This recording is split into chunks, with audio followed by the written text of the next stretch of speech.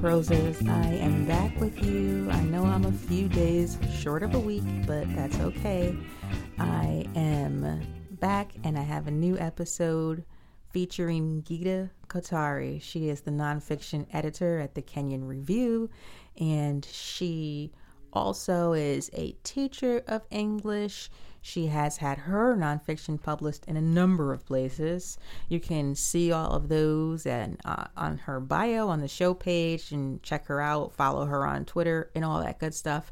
But today I'm going to talk to her about her book, I Break for Moose, which was just released on Braddock Avenue Books. It's a collection of short stories, and I really enjoyed it. It's gotten really good reviews, so let's go behind the prose and figure out how she did it. Here's Geeta Kothari. Essentially, I would like to know, how did this book come about? Was it a series of stories written through the years, or did you do it specifically for this book?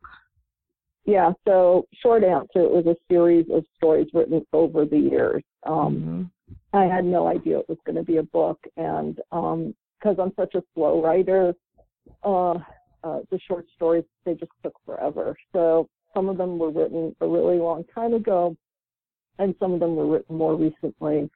I've been to the Kenyon Review Writers Workshop as a student a few times, and that kind of helps to jumpstart some of these stories. So that's the short answer.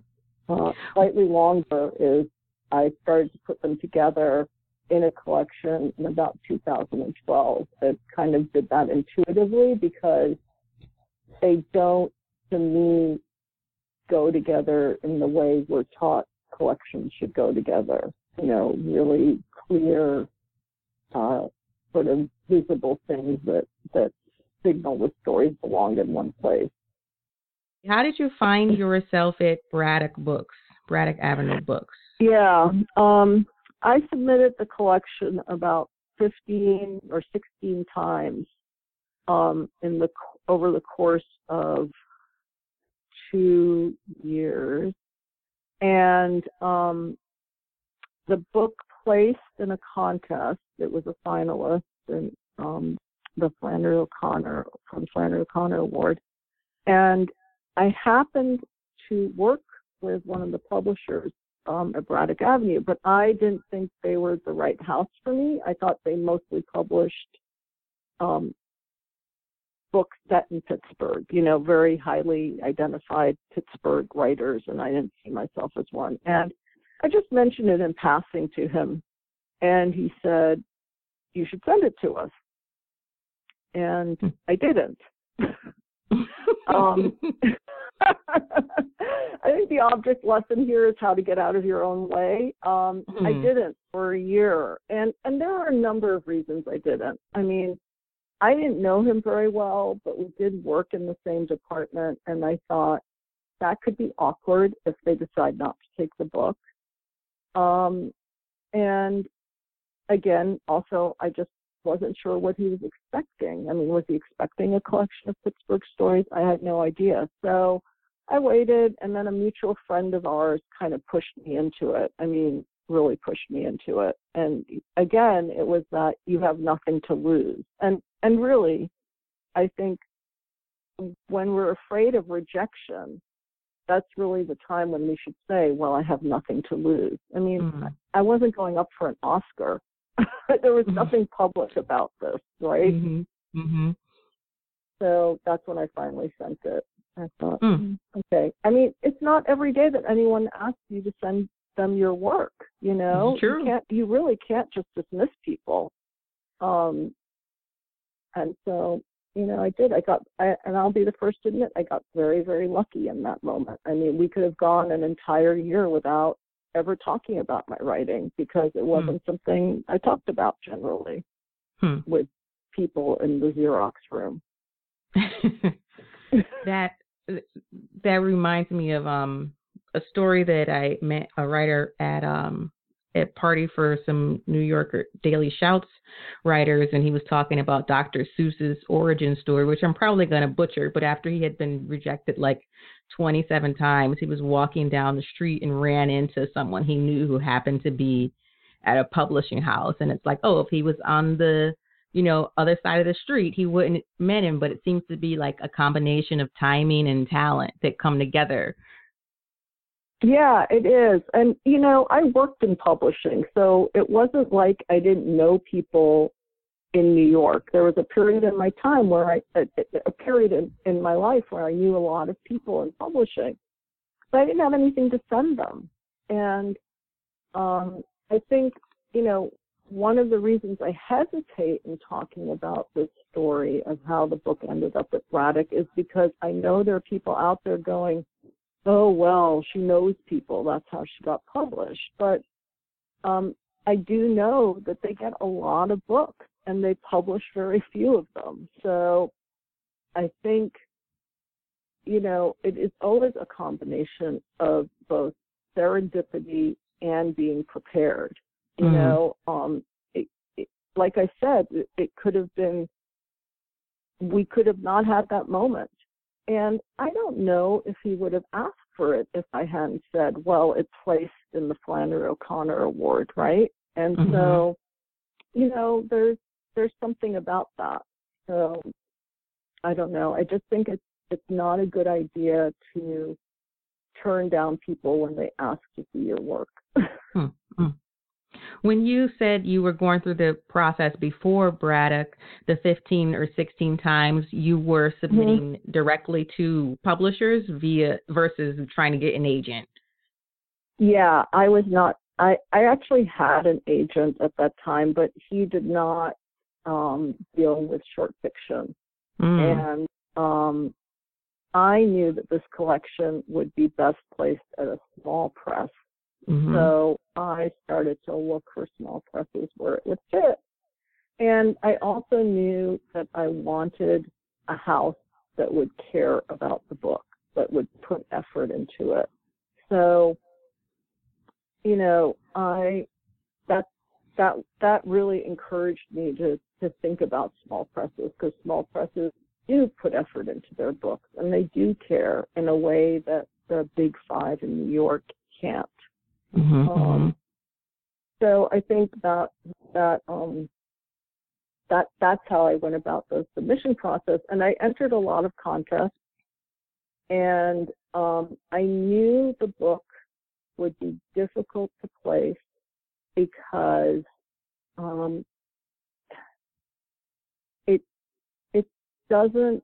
the stories don't come together in an expected way. Like, you can't just put a stamp on it and say, Indian Americans, look into their lives or whatever, because that's not all that it's doing. So I knew that would be hard for some readers. I figured it would be, especially in the screening process for contests, that readers come with their own expectations, and there is the expectation that if you're an ethnic writer, ethnic in quotation marks, you write out of that space.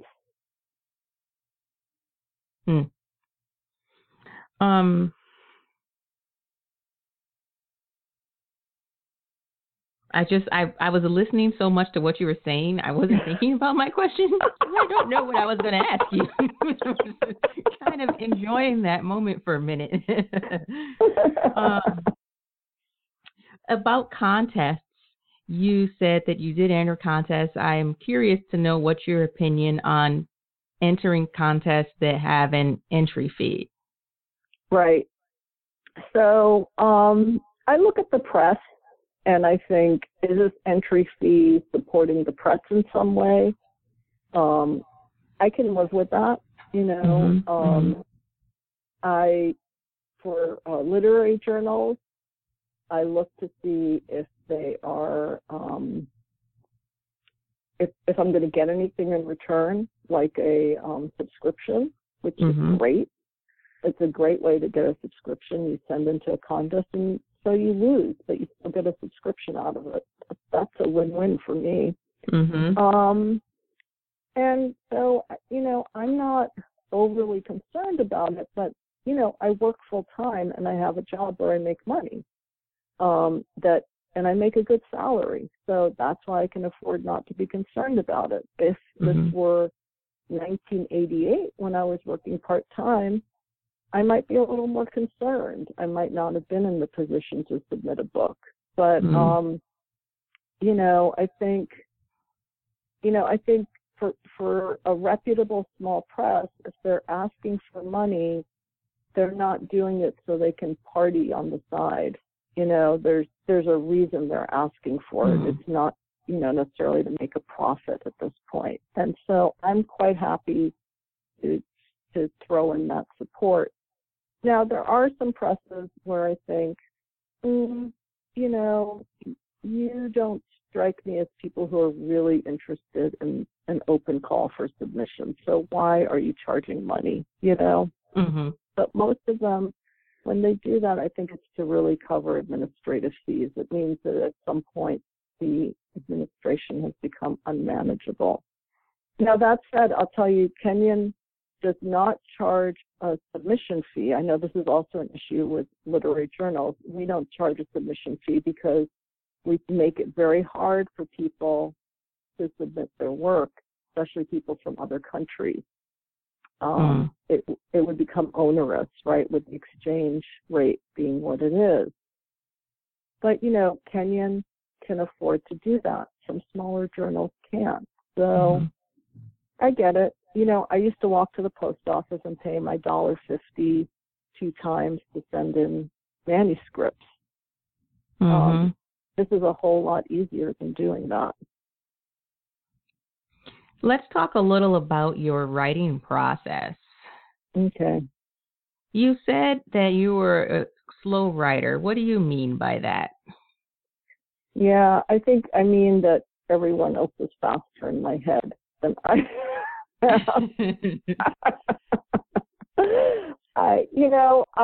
there are some stories in this collection that I really struggled with. Literally wrote out by hand on legal paper, 2 pads of legal paper, just writing and writing and writing and writing and writing until I got the structure.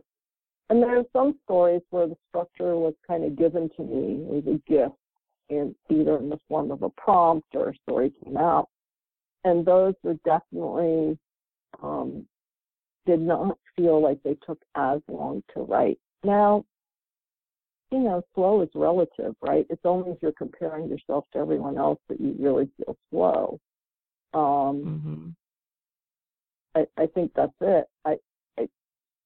I don't know what the bar is. I mean, I don't know what fast looks like because I've never particularly felt fast, but I think people looking at me from the outside might think, oh my God, she's just churning out one story after another. Like I'll go through these phases where several things will get published at once. And, they'll have been sitting in my computer for years and suddenly I decide I'm going to send them out and there you go. Suddenly it looks like I'm publishing a lot.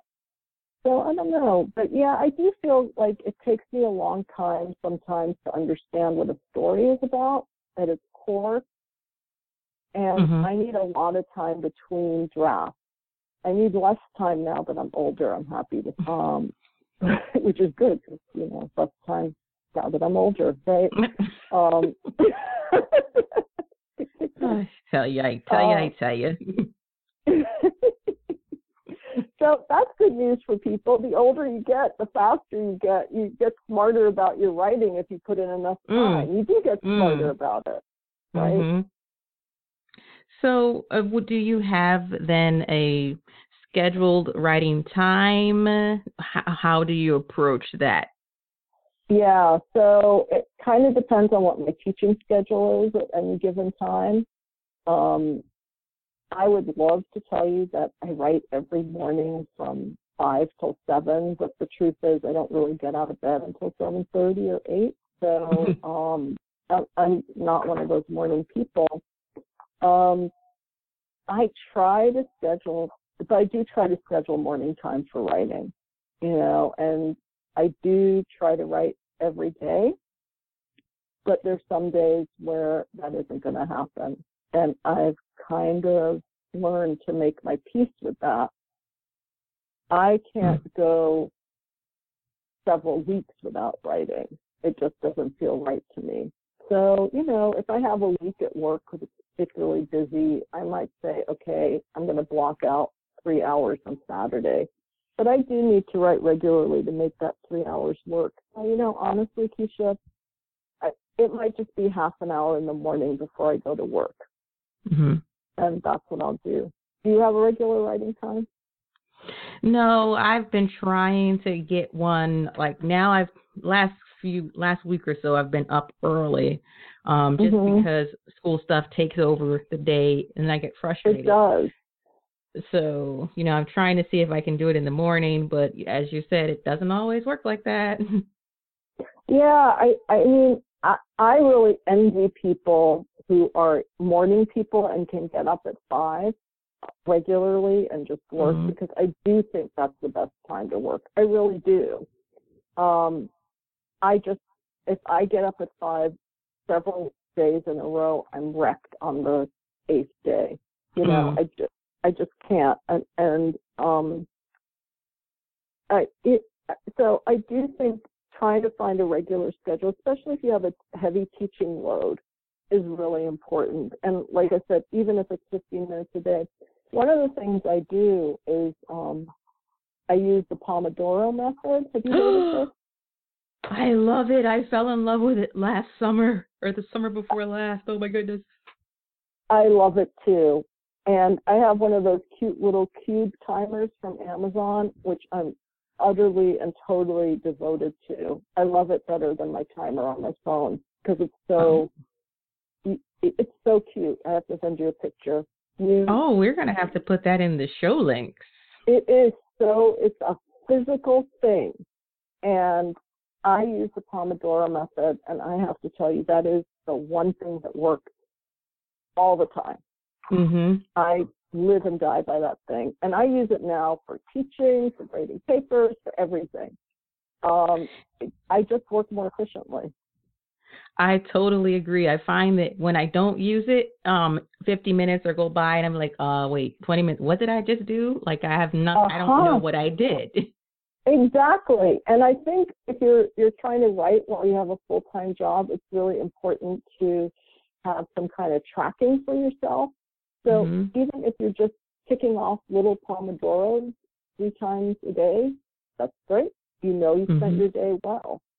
Mm-hmm. Do you know about this thing? I hope this isn't off topic, but do you know about this thing called the productivity planner? No.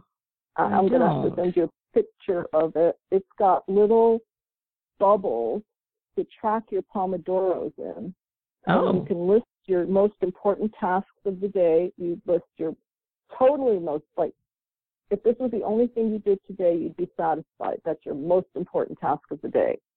And then that's number 1. And then you have your secondary tasks, and then you have additional tasks. And it doesn't let you list more than 5.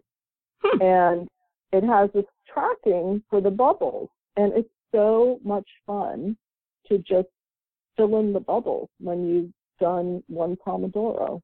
I don't know. I love it. Wow. Yeah, definitely going to put that in the show. We're going to convert everyone to Pomodoro technique. So that's what I do. I'm going to transition a little bit to talking about the craft in the book. So many places where I want to begin. I guess I'll start with your style. And so I'll say things that I think I observed, which could be accurate or might not be accurate. And you'll kind of just tell me, ideally, what you think of that. In terms of the style, I feel like the stories are written, they start out with like a narrow focus, a moment or a scene, and then there's this expansion where we learn more about the characters and whether it is in time or in that moment, and then it kind of returns to a narrow focus. Mm-hmm. Does that make sense? Yeah, I think it does. I think especially in the stories where I'm trying to leap beyond, like to give them more of a historical context or, a wider context. I think my inclination is to go big, right? Mm-hmm, I really love writing big. and short stories are all about the moment. And I think that's always been a hard balance for me. So yeah, I do think that. I think you're right. How do you determine when you break into flashback or exposition from a scene? So this is something I learned at Kenyon, and one of the things my teacher there, Nancy Zaffris, was really good about teaching us was to really use as much of the objective reality of the story to stay with it as long as you can, and to not just sort of break into interior monologue or exposition right at the beginning. Because I think for me, that's my inclination, is to do that. Like when I'm drafting, I'll just, pretty soon we're off in the person's head and they're flashing back to 2 years ago and 6 years ago, and now you know why it took me so long to finish stories. So forcing myself to focus on the things, like the objects, the things that are in that moment, and then using those as a way to think about the past or get into the past has been really helpful to me. That actually is going to make me flip to page 2 and look at something I wrote down. You do this thing, I started calling it sort of the roundup, where you have a technique of listing details in description. So, for example, in the story Waterville, there wasn't a single place to sit. Clothes piled high on the sofa and chairs, books in piles on the door, a wicker stool on the coffee table, a ceramic fish lying on its side next to a stack of old newspapers. And then in Flight Attendants, you have a similar moment where one of the characters is remembering his mom, and it's all that remained of her was a red and white uniform, a canceled passport, and a pile of unlabeled photographs, some of them discolored Polaroids with the color bleeding into the white edges.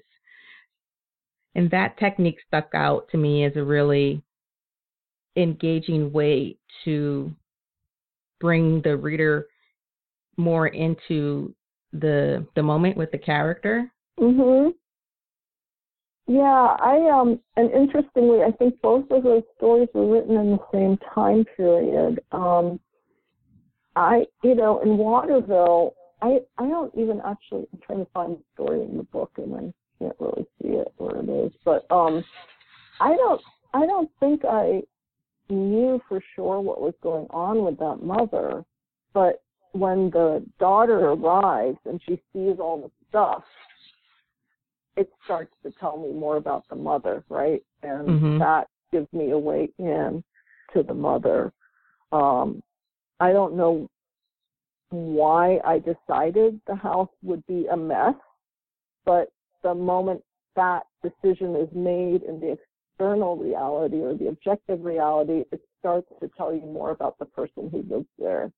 And as a writer, I think you're always looking for opportunities. I always tell my students, if you give yourself the time to describe what's around you, you're giving yourself the opportunity to learn more about the people in the room.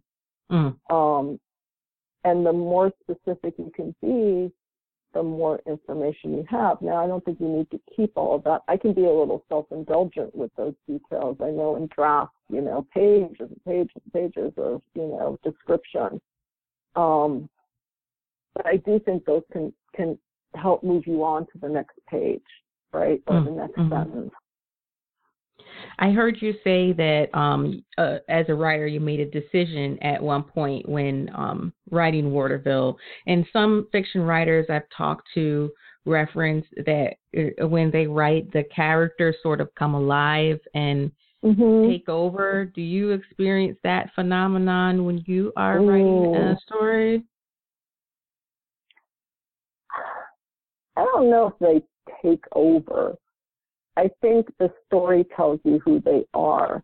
I was talking to someone close to me who thought she recognized one of the characters in the story from someone in my past, and I said, didn't think about that person specifically, but all those details are in your head.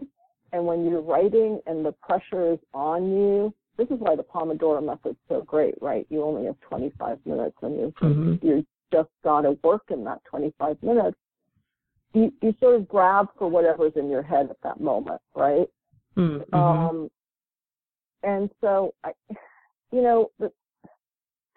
this language about characters taking over is kind of mystical, and I don't like to mystify the writing process. Mm-hmm.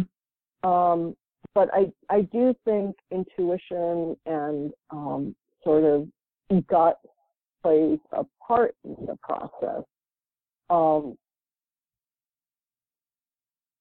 But I don't feel my characters take over. Maybe that's a flaw on my part, but I kind of feel like I'm always reading my work for it to tell me who these people are and what they're going to do next. And often I don't know, but does that mean they're taking over, or does it just mean I'm being dumb and I need to step away from the page for a couple of days and sort of let things... I do think that overthinking isn't really helpful, right? That when you start psychoanalyzing your characters and overthinking who they are, that doesn't really help. So maybe that's what people mean by characters taking over, that you just follow what they're going to do next on the page. Mm-hmm. So in terms of that, I'm going to take that further into some of the physical descriptions or feelings that you put on the page. So in the first story, The Spaces Between Stars, you write, the inside of her skin itched and she wanted to jump out of it, leave behind her body and the pervasive smell of dead fish. So does a sentence like that come to you on the first draft? No. No. So tell me how it comes to you. I think it was a lot more, okay, I'll tell you where the itch came from. I just had this image of this guy scratching his skin.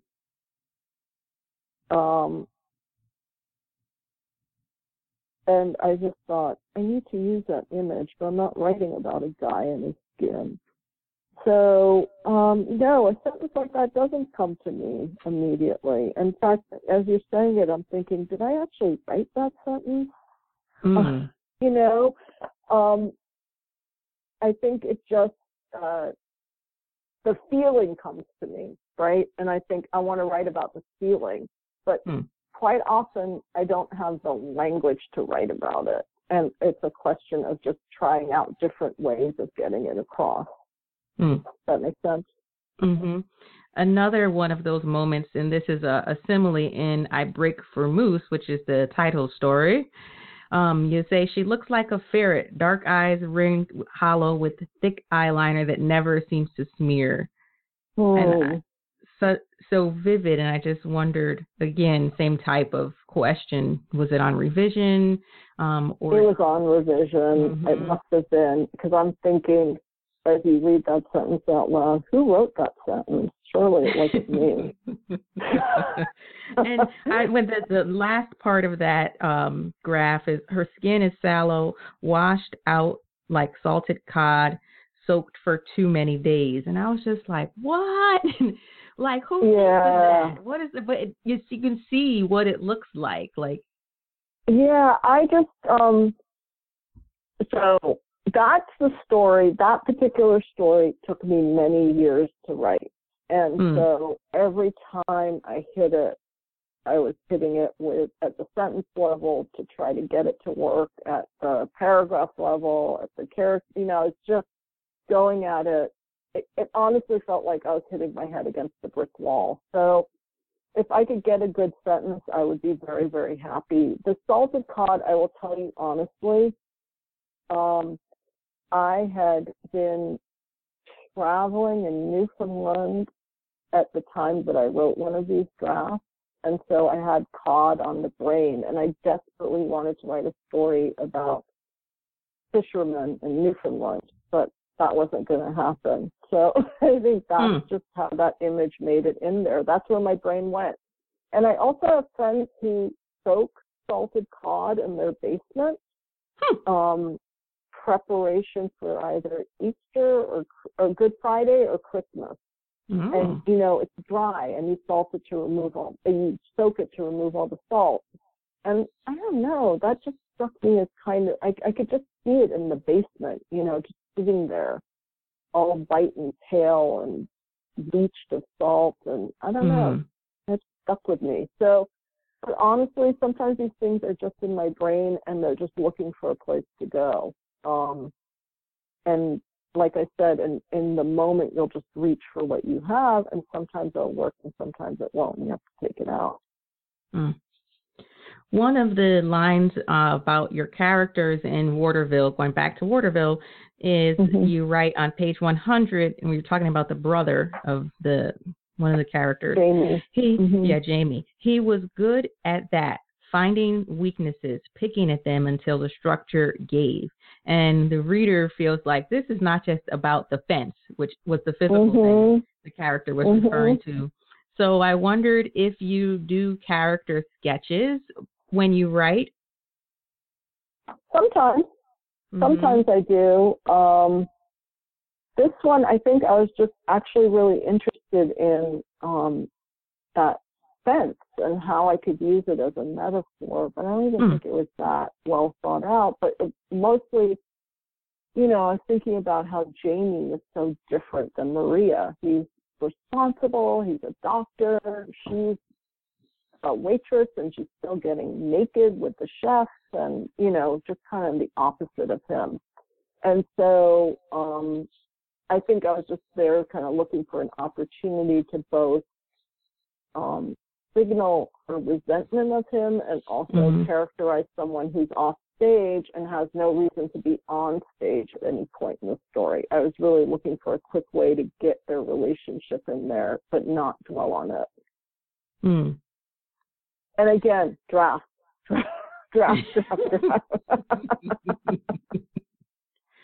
Did you do any research for any of these stories? In particular, I started to wonder that when we got to the flight attendant receipt story. So that story was completely inadvertent. I mean, I had gone to a small airport in Ontario. Some friends of mine took me there. It was tiny. I mean, it wasn't an airport either. It was an airport with a museum on the premises, I think. I'm actually not sure. There might have been, single engine planes there, but we didn't look at those. We went into this museum, which was in an old hangar, and a lot of the imagery comes from that. But the idea of a flight attendant school, I just wanted to write a story about flight attendants, so I invented the school in Gander. Again, this was a trip to Newfoundland I took many years ago. I just really wanted to set a story there, but, we've been in Gander for 2 days, maybe. I think we spent a day or 2 days there. It wasn't a big, a long trip, and I knew that I wanted to set a story there. I just didn't know what it would be like. And this story, actually, to be completely honest, comes from a crazy prompt that Nancy Zaffis gave me in class one day, and she doesn't even remember it. She gave me, and I don't know, am I revealing how the sausage is made? Is the book going to lose its magic? That's what we're here for. Tell us more. I will tell you exactly how the story came about. She gave me, so those page-a-day calendars with cooking tips or, So she gave me a month of page-a-day calendar, a whole month of golf tips. And she said, you have to write a story using the language of these golf tips, but it can't be about golf. And that's how that story came about. I was like, honestly, listen, I went home, I went back to my dorm that night, I was petrified, and I thought, how am I going to pull this off? And, the way that workshop is set up, and I don't mean to sound like an advertisement for it, but it's something to keep in mind when you're trying to do this for yourself, is you get a prompt in the morning, you have the afternoon to work, in the evening you go to readings and eat dinner and all that stuff, and then you maybe have a couple more hours to work before you go to bed, and the next day you have to show up in class and read what you wrote the day before. Oh. It is, oh yeah, it was high pressure. And I always joke that the first year I went there, I was so scared I wouldn't even go out for a drink. Like I was just in my dorm the whole time working, so petrified. But for this book, for this particular story, I think I had one beer, and I went back to my room and I thought, I don't know how I'm going to do this, but I've got to do it. And I honestly don't remember. I wish I could find my notes. I don't know where my notes are from that period, but I was grabbing at all the stuff in my head. I didn't have my journals with me. I couldn't go through all my notes. But I had taken notes. I had taken notes when we traveled to Newfoundland, and I did take notes at this weird little museum we went to. So I could remember, because I don't remember anything unless I write it down. Even if I don't check the notes later, I'll often remember the thing I wrote about. So I just was sitting there in my dorm by myself, and I was like, I guess I'm going to write about Gander tonight. And I gave this woman this language, and then I realized she was instructing people, and I thought, let's make it a flight attendant school, which doesn't exist. Oh, what? Oh, that's okay. That particular school. I was like, wait, I think. No, that particular school doesn't exist. There may be other schools, but that one doesn't exist. Okay. When you were, one of the stories, Missing Men, has a timely aspect in it, a timely reference. Kamal's book is about a proposed wall between Mexico and Texas. So I was wondering, in your editing process, was that a more recent story, or did you go back in late, That story comes from the novel I didn't sell. And really? That novel, yes. And that novel was drafted many, many times. I don't even want to talk about it. But that story was published in 2005. And this is exactly how it appeared. Wow. I had no idea. Wow. In fact, as I was writing it, I was thinking, this is preposterous. This will never happen. I can't even believe it myself. How's a reader going to believe it? Wow. That's crazy. Isn't that crazy? I know. I look at that story and I just kind of feel sick inside. Because it sounds like, as I read it, I'm like, oh, okay, this is kind of, she's drawn inspiration from what's going on today. No. Nope. Wow. I don't even know where I got that idea from. Honestly, I don't. I think I was like, well, they got to publish something, so it's going to be this book about this wall, and it's going to be a super top secret wall, but I don't know why. In just so I don't sound smarter than I actually am. I wrote this around, this was all during the Bush years, right? 2000, 2004, all that period of time. So there was a lot to be anxious about. And, there was Guantanamo, there was all that language around 9/11. It was there. It wasn't all made up. It was all there. So the wall was just kind of incidental. But maybe that's just the logical place you're going to go when you've made everyone an enemy. I want to ask, you saying that actually makes me want to go reread the story. And for a lot of your stories, when I got towards the middle or towards the end, I want to go back and reread because of the way the narrative develops. you find out, well, this might sound redundant, but you find out more information as you go along. But the way the stories start, sort of so little, the reader knows so little. And then when you find out, you're like, oh, wait. And then you go back and reread with your new information. I don't know if that makes any sense to you whatsoever, but I found myself doing that and being really intrigued with how you were able to parse out the storylines as far as going, flashbacks to the present and position, etc. Well, I think I really struggle with that. I mean, even as you're, I do. Even as you're saying that. Are you kidding me? Wait a minute, because I had to do a diagram for one of the stories. I know you did not just. I was like, wait, how'd she do that? Like literally, I had to outline, like, how did she remember? How did she do that? Oh, I see. And I'm hearing you. Let me tell you how I'm hearing this. I'm hearing this like she withholds information unnecessarily, and then when we get to the end, we have to start all over again. So I'm hearing like,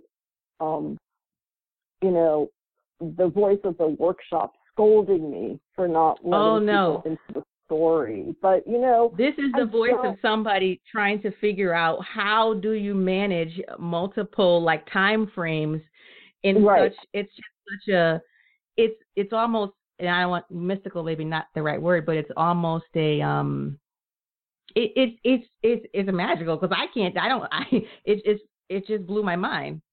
Well, it is something I totally struggle with, Keisha, honestly.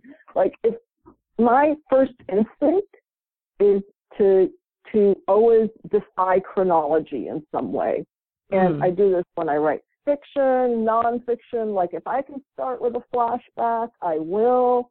But I know that doesn't serve me well. It doesn't serve the story well, and it doesn't serve the reader well. For the way I write, I need to be really strict with myself about what the chronology is within the story, right? I need to understand, and I need to understand the moment the story is happening in. And so this goes back to that question of the objective reality, and I feel that once I've established that, I can start to understand more about the past of these characters. But I think there's some people, I don't know, maybe I'm wrong. I don't spend a lot of time talking to people about this, to be honest. But I do kind of feel like, for me, having a structure really, really helps. And it can be as artificial as anything. But if I know, for example, the flight attendant story, I knew it was going to take place in the school. I knew there was a test coming up. Eventually, I knew that he was studying for a test, that he had to pass this test. And so that gives it a place to go. It gives the story a place to go. There's an urgency there if he's not going to get it right. I think if I have those elements after the first draft, if I can find them in the first draft, it's better for me.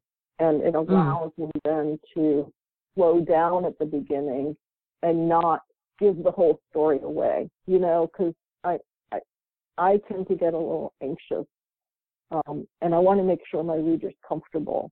So it's really important for me to know that there's a place as I'm progressing where I'll be able to let them in more. But yeah, I kind of feel like I really struggle with that. I really do. I really benefited from just going back to school as an adult, like an older adult, going to the workshop and just learning a different way to look at my work. I'm just still shocked that you say you struggle with it, because I thought it was seamless, and I even started to try to make like larger connections. So I said, well, it's like the way the reader feels at times, like it reflects, I think, how the stories are sort of about, like, displacement, maybe, like they are, and you're kind of and through the narrative, you're displaced in time with these characters and through their feelings. And I was like, oh, wait, that's what the book is about. I do feel it's about displacement, but I honestly have to tell you that is a theme that emerged after many years for me. And I write about displacement a lot in my nonfiction, and I don't think I realized that it was coming up in the fiction until this collection came together and I started seeing how my readers were responding to it. And I thought, yeah, all those people feel pretty uncomfortable wherever they are, but who wants to read a story about people who are comfortable? Mm-hmm. How do you know? Go ahead. It wouldn't even be interesting to me to write, someone who was totally comfortable in their setting, unless they were going to get uncomfortable really quickly. How do you know when your short story is finished? Yeah, I don't. I just take it as far as I can. I have a couple of readers. I give it to them, but I do try to take it as far as I can before I give it out to readers. And then at some point when I feel like I can't go any further, where I feel like I've done the best I can with this story, then it's sort of like when I'm done with it, when I've really done everything I can and can't think of one more thing, then I think, okay, this is it. It's done, for better or for worse. This is as good as I can get it. That's the conversation I often have with myself. You may want this to be better, but this is where you are now, so this is where the story is, and this is as good as you can get it. I hear that reflecting kind of the tone of what you said about your writing style earlier. It seems like you have a lot of, I don't know if it's self-acceptance or a lot of peace with the process of writing and just kind of just even that idea, oh, this is as good as you can get it, so here it is. It's sort of a release or no pressure that you're putting on yourself. Well, you've caught me at a good time, right? The book has just come out. I think it's really easy to be like this when your book has just come out and people are interviewing you and everyone's, you feel like at the top of the world, even if it's a very small world, you just feel really good. But 2 years ago, I was in the dumps. I just thought, well, this may be it. I may not publish a book. And I need to make peace with that. But the only way I can make peace with that is to write. I actually get a lot of pleasure from writing. And it's taken me a long time to just accept that for me, the real pleasure is in the process. I do like being published. I do like having my work read. I do like talking to people about my work. It's lovely to have all this attention, but I also really get a lot of pleasure just from sitting down to write. And when I get distracted by all the other stuff, and I'm not going to lie, sometimes I'll look at people's Facebook feeds and I'll just think, wow, they are writing so fast and they are doing so well, and I will never be able to, do that. Or look at her, she just got interviewed by so-and-so. No one even cares about me. I mean, every writer goes through that. But I think, I think as much as you can create your own little bubble world for writing, where you're working on your stuff and you're meeting with your writing friends and you're doing something that gives you pleasure, and you're feeding your writing in some way, starting a podcast and talking to writers about their process. Whatever you do, it can really take away the sting of all that other stuff, right? But there have been many times where I thought about giving up, because I wasn't getting the kind of success I, in my head, thought I deserved. Or my novel wasn't published, I went into a funk. And for 6 months, I thought, I'm not going to write. I'm just going to watch Law and Order like everyone else. And I watched 6 months of Law and Order. SVU. Yep. And let me just say, I haven't watched Law and Order for the last 3 years. I kind of went off it. But, you know, right after that, I had to go through this period of, you know, being in a funk. And that happens to me occasionally. And I think it happens to everyone. I mean, I don't know. Some people won't tell you it happens to them because they're just too cool or they have no feelings. I don't know. But, you know, how can you not be in a funk when your work gets rejected? But, you know, then you think, well, this is one of those things where there's no guarantee. You can work as hard as you want and still not publish. So I have to really talk to myself about what it meant to be a successful writer. But again, you know, I kind of feel like I'm talking about this from this very different place than I was in 2 years ago. Because 2 years ago, this book wasn't out. So, you know, I do think it's hard. And I do think the self-talk is hard. And I think you have to find ways to make life enjoyable and make your writing enjoyable. That has nothing to do with being published. So I have this little game. It's called Find the Writer. And it is based on things that I picked up through the book. And I'm trying to figure out if you have done any of these things. So you can just say yes or no if you like. If you want to elaborate on it, feel free to do so. First question. Were you in a band? No. Have you ever caught a fish? No, I've watched someone catch a fish. Do you like fishing in general? No. Yeah. I think it's boring. Have you ever owned a ferret? No. Did you ever drop out of grad school at one point? No, but I wanted to. Have you ever smoked cigarettes? Yes. And I enjoyed them, every single one of them. And they come up a few times in a few stories. I was like, I'm noticing something here. I haven't smoked in over 20 years now. Have you ever been a flight attendant? No, but I wanted to be one. Okay. And do you have any naked stories? I actually don't, thank God. Okay.